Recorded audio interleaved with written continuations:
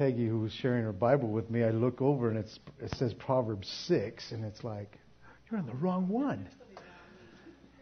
But thank you, all you guys who've just stepped up to come and share in communion with us and to read Proverbs.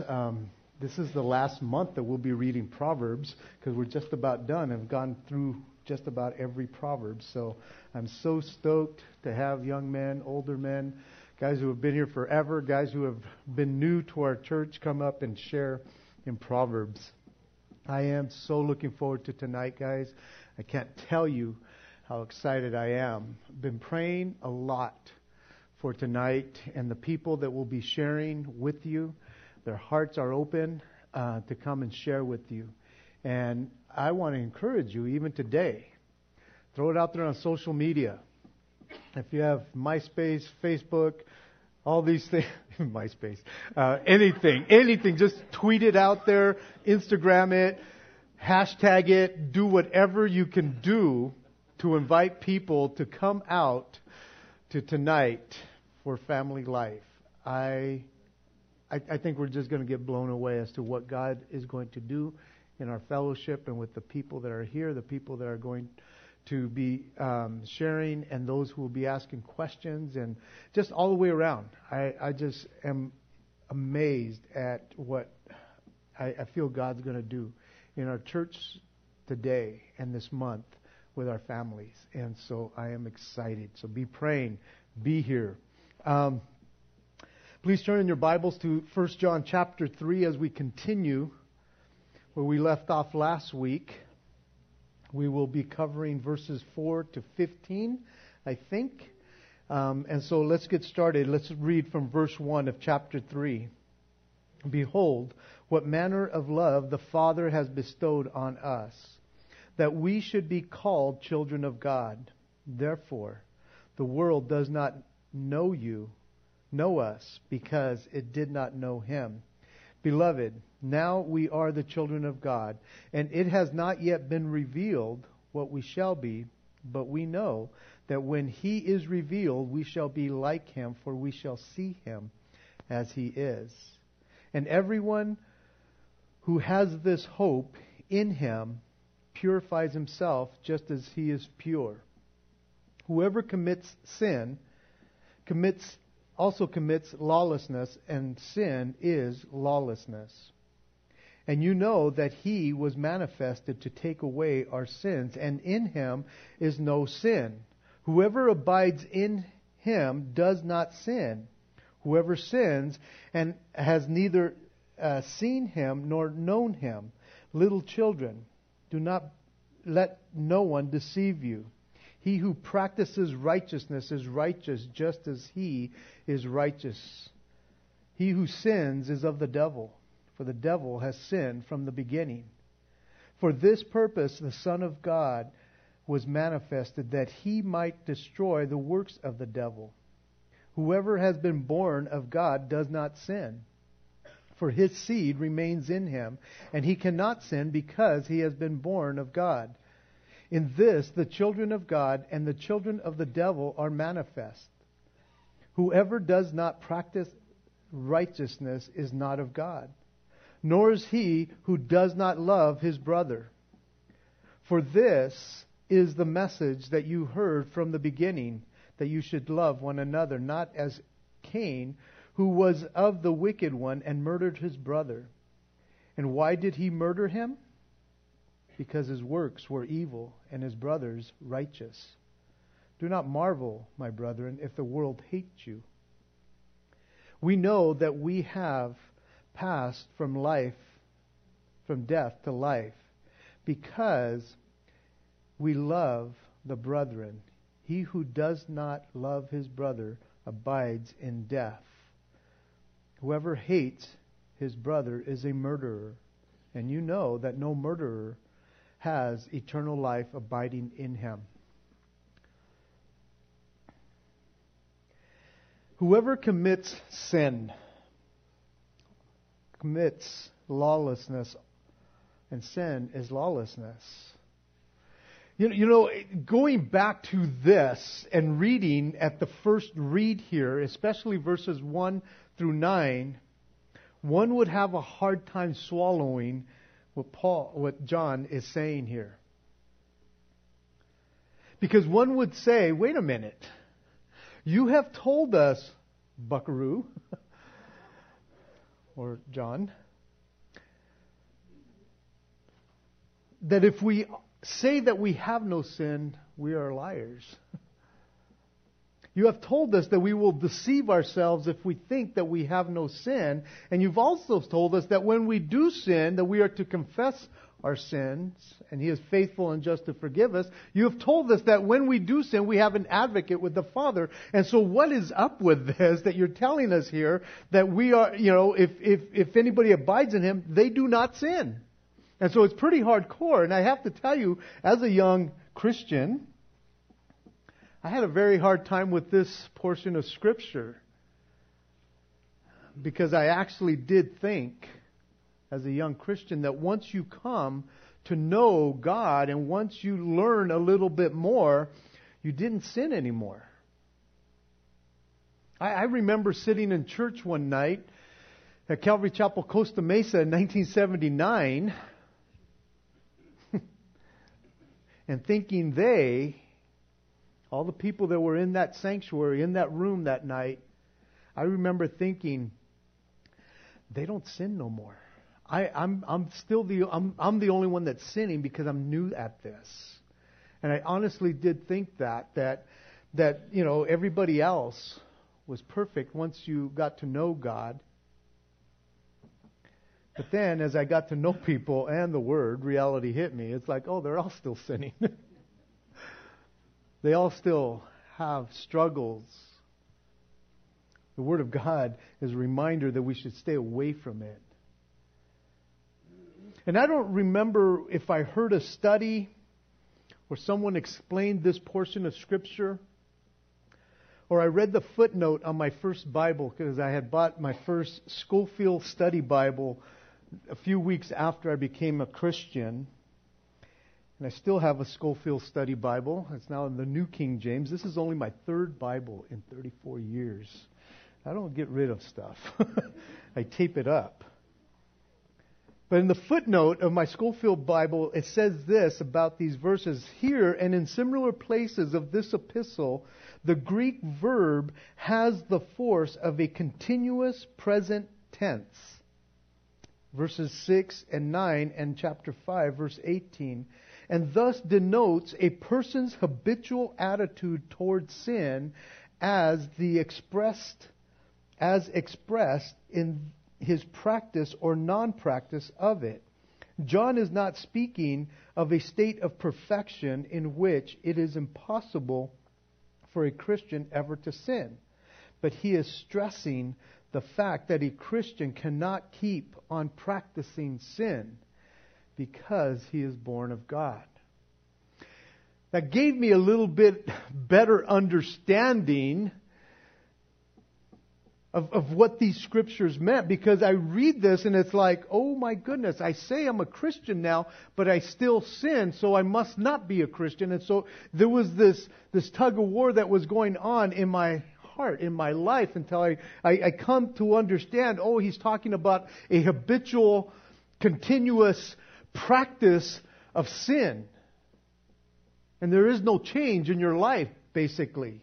In other words, John is distinguishing characteristics between the believer and the unbeliever, and what they practice in regard to sin. What they practice in regard to sin has not changed their life.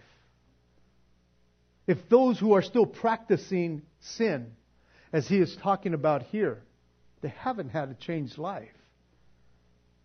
The Amplified, and I'm going to read the Amplified several times today because it brings some clarification, I hope it does, for you as it does for me. But this verse 4, it says, anyone who practices sin is guilty of lawlessness. For that is what sin is, lawlessness.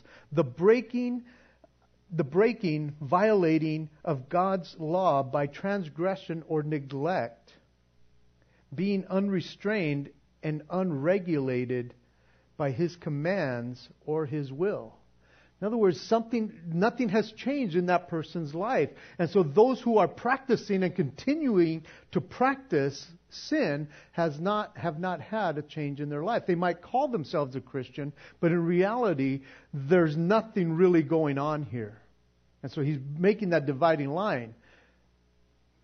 As believers, we have been freed from sin, from the root of sin, the nature of man. You see, we no longer have to be a slave to sin, it tells us in Romans. We do not have to continue because Jesus came as the Lamb of God who takes away the sins of the world. And as believers, we have been given a new nature so that we do not have to be dominated by sin in our life continuously.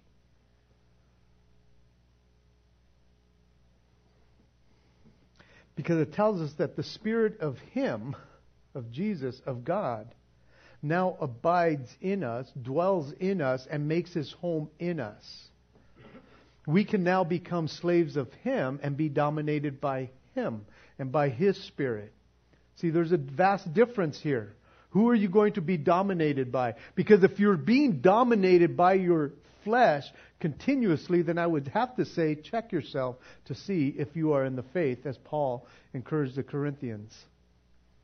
Because you could say it all day long, doesn't make it true. There has to be some kind of a change in your life. So now we don't have to commit sin.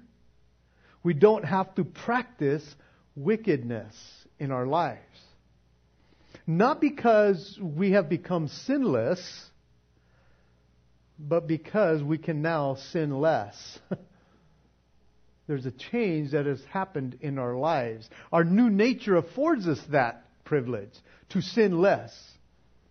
Because again, John is not talking about perfection to be sinless, but he's talking about something has happened to where your habits have changed and you're not sinning the way you used to sin. Guys, brothers and sisters, we have looked at this scripture and we have been told that when we sin, we have an advocate. There will be sin in our life, but not a habitual, continuous type of sin that never has changed, and nobody can tell you apart from that non-believer to that believer. They can't tell you apart. You look more like the unbeliever, like the world, than anything else. You see, we are not sinners because we sin. We sin because we're sinners. We're born that way. We're born sinners. We were born with a nature to sin, but in Christ we have received a new nature. It's called regeneration. You have been regenerated. A new life. The old has passed away. Behold, all things have become new. Because in Him, it says in verse 5, there is no sin. And so if we are in Him, we don't have to follow what the world or our flesh tells us to do. We know that He, Jesus, was manifested to take away our sins. And it's interesting because in verse 1 or verse 4, you see the word sin singular, and here he talks about sins plural. Again, when He came to die for the sin of the world, the nature of man. But we see here that He deals with us individually in our own sins. But you were born in sin. And so He came, He manifested, He showed up, He appeared so that He can defeat sin as a whole, but to deal with us as individuals, to take away our sins, which are many. Now we can purify ourselves, as is said in verse 3. We can purify ourselves just like He is pure, and we can have a hope only because sin has been dealt with. If sin had never been dealt with, we have no hope. Like Rick was sharing earlier, the wages of sin is death. And that's what we were headed for. Always. Back then, as today. It still says that. I love that. Without some kind of change in our lives, to deal with our sin, we have no hope. And so because of that, if we have no hope, then purity is out the window. Let's just practice wickedness. Why not? There is no hope. See, that's what the world does each and every day. And we get shocked because it's doing what it's supposed to be doing, because there is wickedness in the world and there is no change, and they are going according to the course of this world. But as Christians, there's that dividing line that we can make a change because of who He is.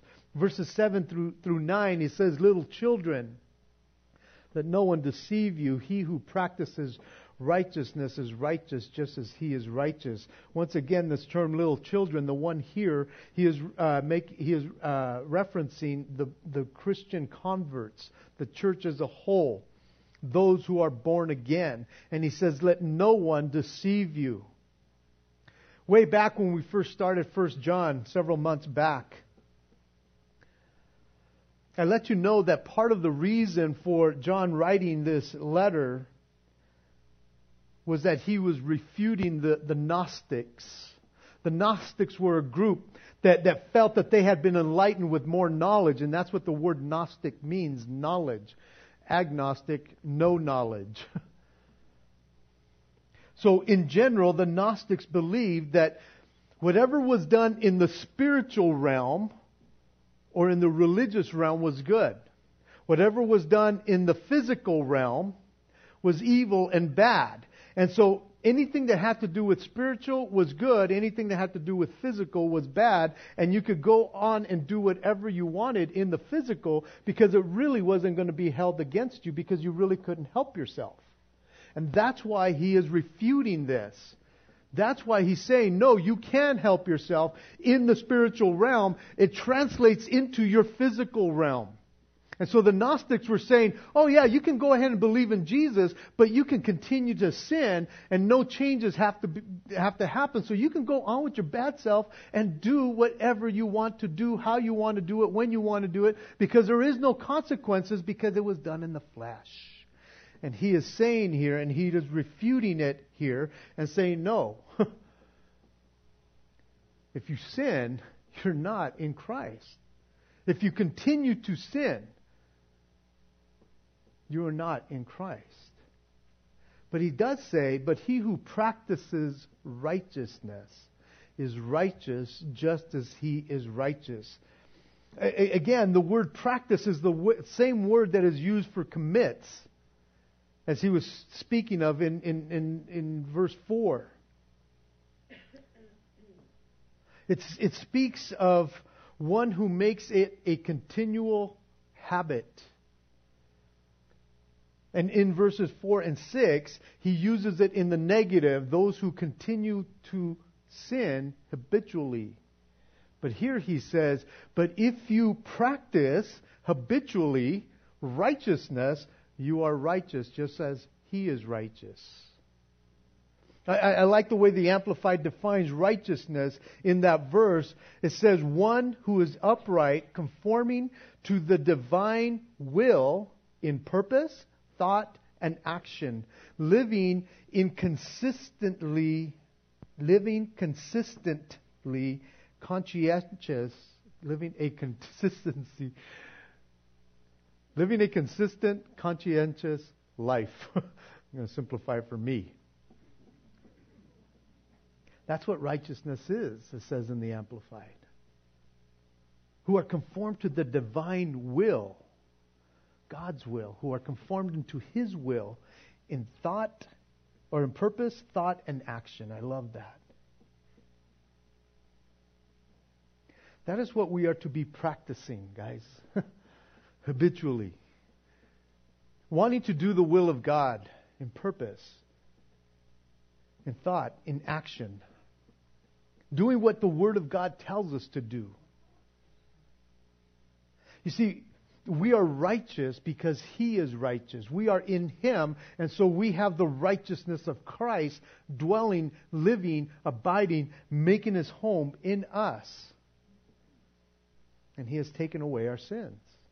So we don't have to be a slave to that. And then verse 8, he says, he who sins is of the devil.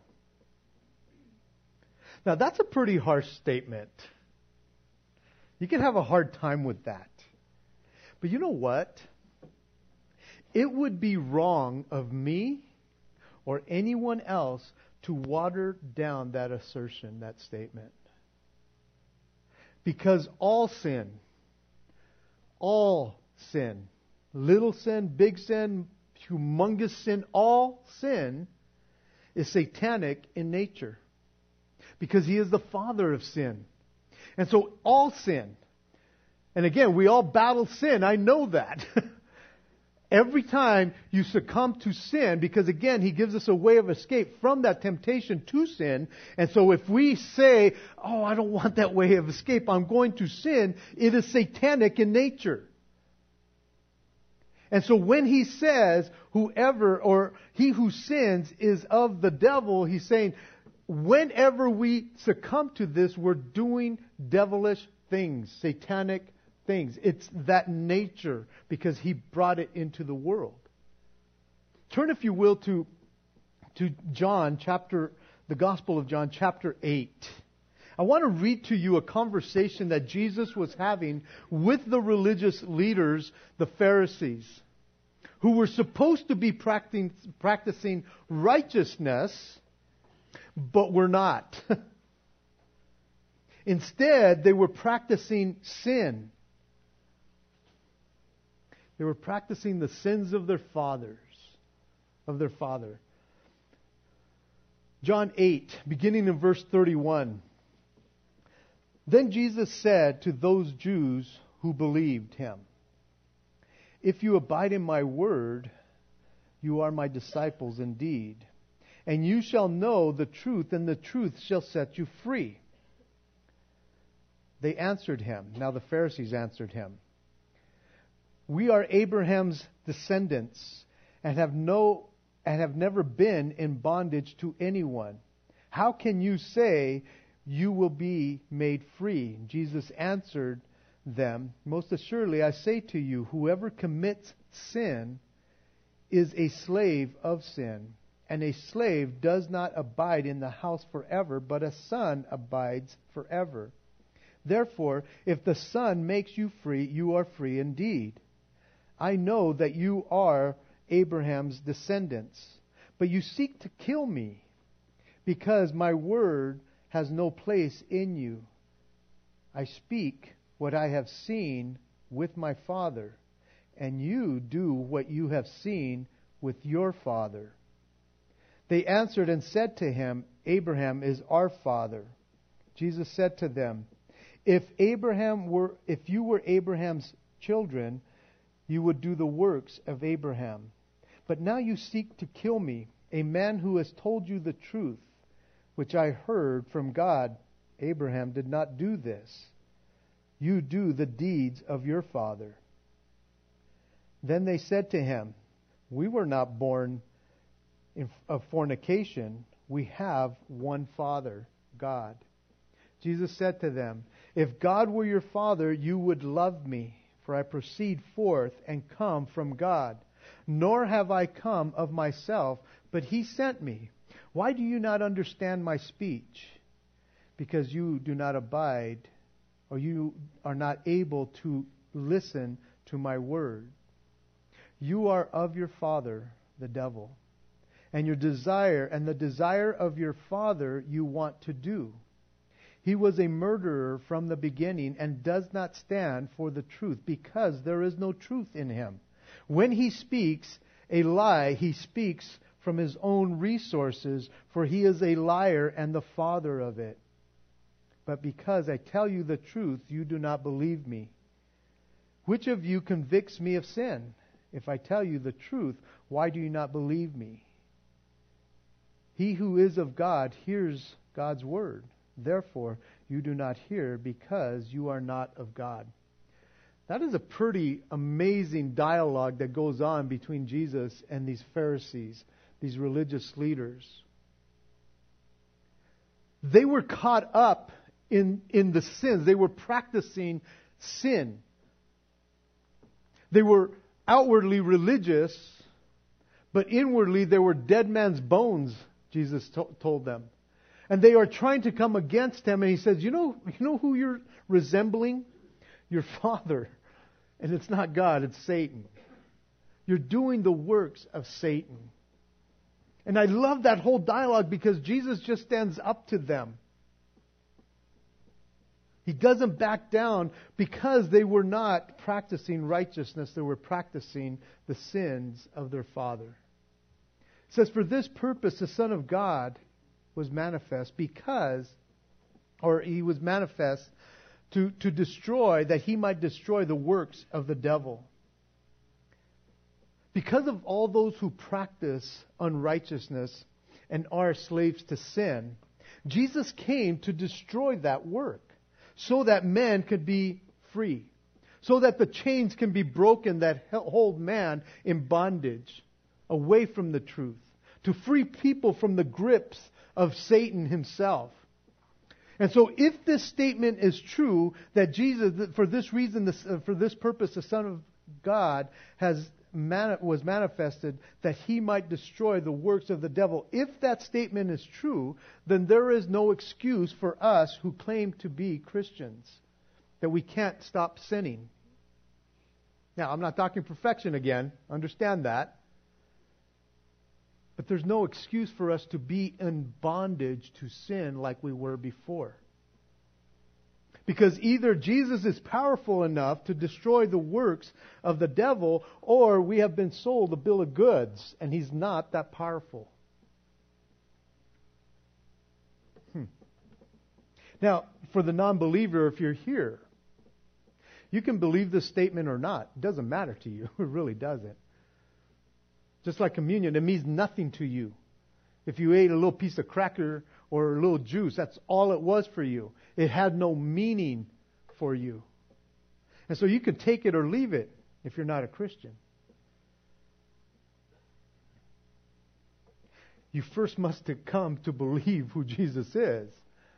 Then this will apply to you here. But for the believer, you can't keep on making excuses that you can't help it. Because you can if you call yourself a Christian. If you have the Spirit of God dwelling in you, then you can help it. We can not sin. We can sin less, even though we're not sinless. We can sin less. We can stop practicing sin habitually, if indeed we have a new nature. Because if we have a new nature, then there's that conviction of the Holy Spirit who dwells in you, who says, knock it off. Who says, you're destroying people. Who says, you're hurting your family. Who says, that's not yours, do not take it. You know what I'm saying? There's that Holy Spirit that convicts us of sin, the Bible says.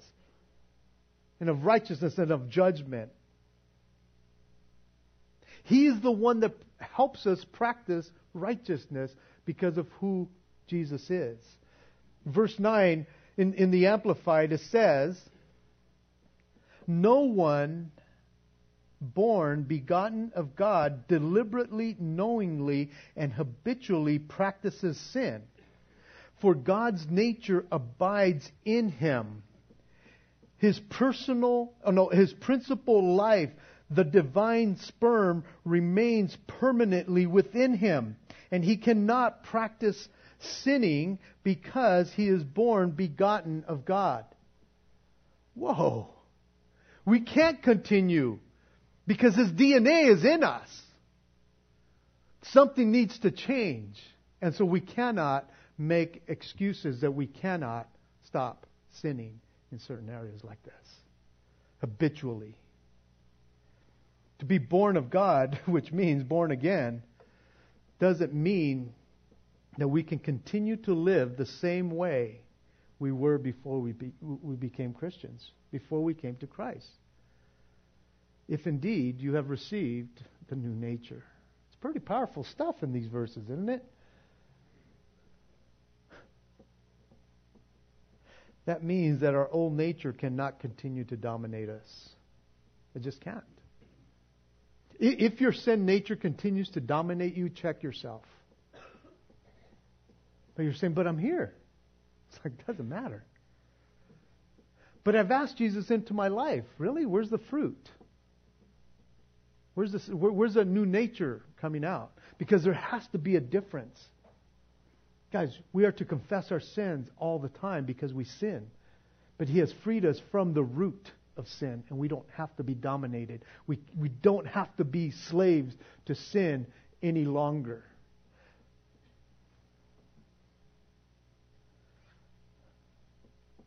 If we are born of God, we have a new nature. Again, that word regeneration comes into play here.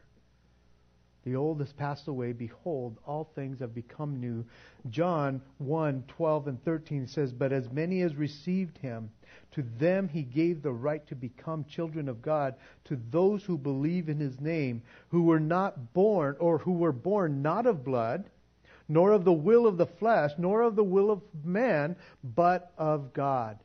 We are children of God if we are born again. He has given us that. What manner of love has the Father bestowed on us that we should be called children of God? Verse 10. In this, the children of God and the children of the devil are manifest. That's another strong statement. And what we need to understand, first and foremost, is that not every person is a child of God. Everybody, people want to claim that. Well, I'm a child of God. It's like, I don't know. I know we're all created in His image, but that does not make you a child of God. It boils down to this. It boils down to sin and righteousness, love and hate. That's what it boils down to. And these are the distinguishing factors, the marks that make someone either the child of God or the child of the devil. There is a sharp contrast here between the two, and it is meant to be a sharp contrast between the two. Satan tries to blur the issue.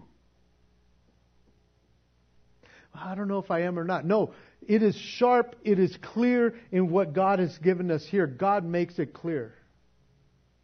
This is what distinguishes the children of God between the children of the devil. And you and I have to choose where we want to be. I mean, you default to being just a child of the devil. But God has made it crystal clear. Now, should we go around telling unbelievers, you're the child of the devil? Only when the opportunity presents itself. Again, if somebody wants to battle this issue of saying, no, I am a child of God, but I don't need Jesus in my life, it's like, I'm sorry, bro. After the argument gets a little going, it's like, okay, let's just boil it down to this. You're a child of the devil. I'll take you to Scripture. I'll take you to Scripture. Because that's what we need to do. Hashtag keep it biblical. Always. Just like Jesus had to tell the Pharisees, no, your father is the devil. He didn't mince words there. They kept on arguing the fact, no, we are children of Abraham. He says, you would love me. You would do my works. You would be doing as I have told you to do. But you don't. You're a child of the devil. Maybe you should say it like that. You're a child of the devil. Again, we're not supposed to be judging, but the Bible, it draws out the distinction. And so, hashtag keep it biblical. Verses 11 through 15, we'll hurry up through these portions here. This is the message that you have heard from the beginning. And once again, we hear the word beginning, but it also, again, this is what Jesus has been saying, that we should love one another. And once again, He uses the word love. And yet, He uses it here in how love does not look. It does not look like Cain in the story of Cain and Abel. Over in Genesis chapter 4, verse 3 to 10. You don't have to turn over there. But really quick, it talks about how they both bring a sacrifice. After time, they bring a sacrifice. And one brings the required sacrifice, which was blood. And the other one brings the work of his hands. It was religious. He knew that he was supposed to bring something that's like, look at what I've created. Look at how good I am. And that's why God says, I will accept that one and I will not accept that. It's blood that is required, not how good you are. And so when that happens, all of a sudden, Cain gets upset, and it says that his countenance falls. And God says this in verse 6 of chapter 4, and the Lord said to Cain, why are you angry? And why is your countenance fallen? If you do well, will you not be accepted? But if you do not do well, sin lies at the door, and its desire is for you, but you shall rule over it. I love that portion, because he says sin is at the door. He didn't say, hey, sin is locked up in the room with you. No, he says it's at the door, and it's crouching, and it's ready to pounce, just like a lion would. And you can shut the door if you want. But if you don't want, it will dominate you. And yet he gives them the option. He gives Cain the option and says, you don't have to let it dominate you. You can dominate it. And yet, because of his rebellion, he stayed mad. His pride, his arrogance, whatever it was, he was upset. And because of that, he kills his brother. And God says, hey, where's your brother? He says, what? I don't know. It's like, dude, now you're even lying about it. His blood is crying out to me. Again, it kind of just John brings in, listen, this is what I'm trying to get across. From the very beginning, man has been dealing with sin. And God said, it's at the door. And you can shut the door or you can leave it open and continue to sin. Or you can close the door on sin and dominate it. And not let it rule over you. He had the opportunity to repent, and he didn't. And it was between sin and righteousness, love and hate. It boils down to that. And he says, don't marvel, don't be surprised, don't wonder that the world hates you. The works of the world are the same as the works of Cain. It comes from the wicked one, who has practiced wickedness, lawlessness, sin from the very beginning. It all comes down to this. It comes down to our natures. The old nature, sin nature, is of the world. And the world functions by it because it cannot do anything else. It's the only nature those who do not have Christ can function in. And that nature, the physical nature, the worldly nature, all that brings forth death. And the Christian is the one that has to battle the two natures. Because we can have the new nature and walk in the new nature, or we can walk in the old nature. We have that option each and every day, guys. Each and every day we can choose which nature we want.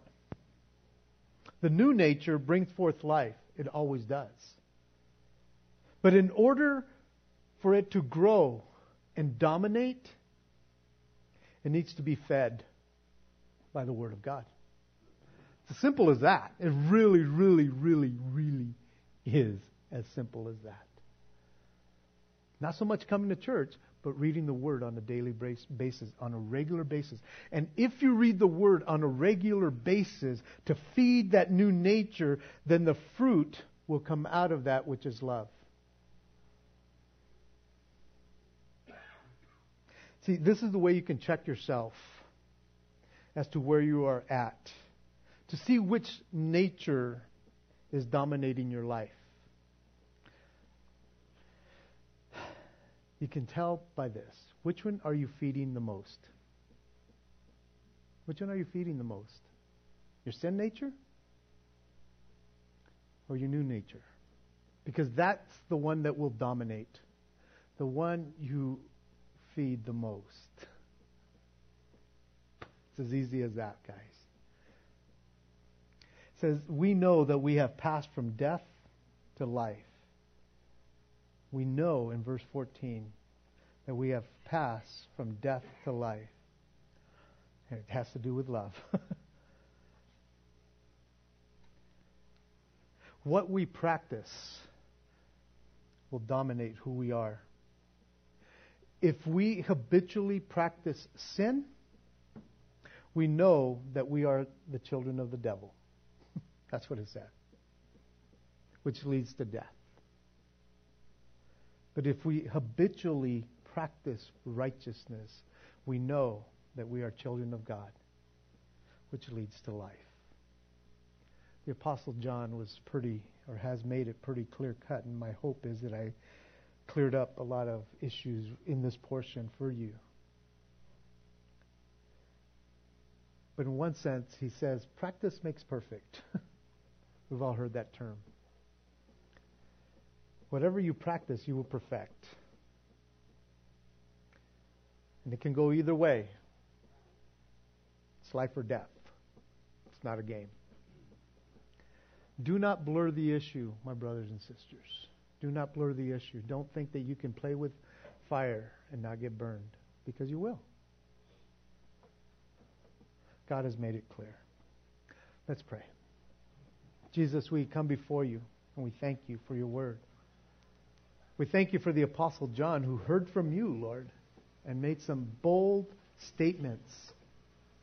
This portion of Scripture, Lord God, has clarified so much, even in my own life, Lord God. But I pray that it clarifies for my brothers and sisters who are here.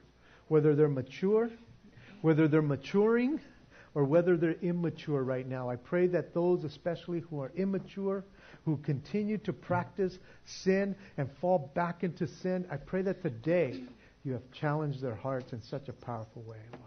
But I want to pray, God, for those, my brothers and sisters, who are battling this issue and have not made a defining stand against sin. And I pray that this morning they would repent.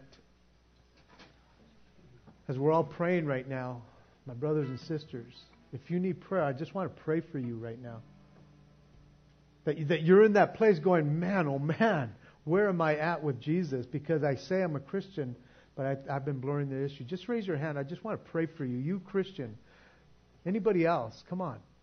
That there's other people here that are blurring this issue of where you stand with Jesus. Amen. Any more? Guys. Right on. Lord, I just pray for my brothers and sisters, Lord, that today, Lord, they would see how clear your word is. And that they wouldn't be playing around with sin anymore, Lord. Lord, I know that they will not be perfect, and I hope they understand that, Lord. But I pray that they would cross that line to say, I'm done. I'm done compromising my life. I want to walk closer to you, Lord. And I pray that, God, they would feed their spirit, their new nature on a regular basis. That the word would come alive to them, Lord, and they would see how you have changed their lives, Lord.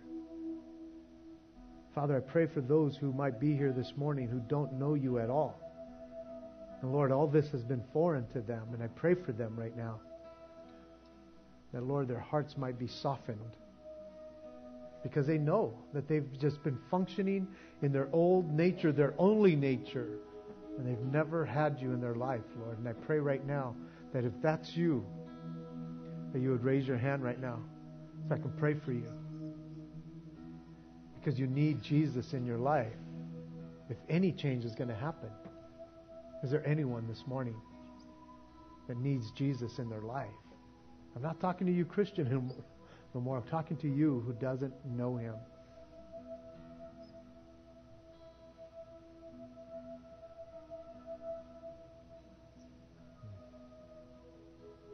Thank you, Jesus. Father, please, Lord, penetrate the hearts. Those who don't know you, Lord, that they would not feel comfortable sinning no more, Lord, because of this message. Because they've heard your word, Lord, and you have challenged them. For my brothers and sisters who have been battling. And today they've said, today I just want to be different. Please help them, Lord. For my brothers and sisters who have been walking that walk and they battle life each day, Lord God, but they're feeding their spirit and they're having victory. Bless them, encourage them, Lord God. Help them to reach out to those who don't know you, Lord, in a powerful way. Blessed be your name, for you're worthy to be praised, Lord. Be glorified in such a powerful way in the lives of my brothers and sisters. In Jesus' name, amen.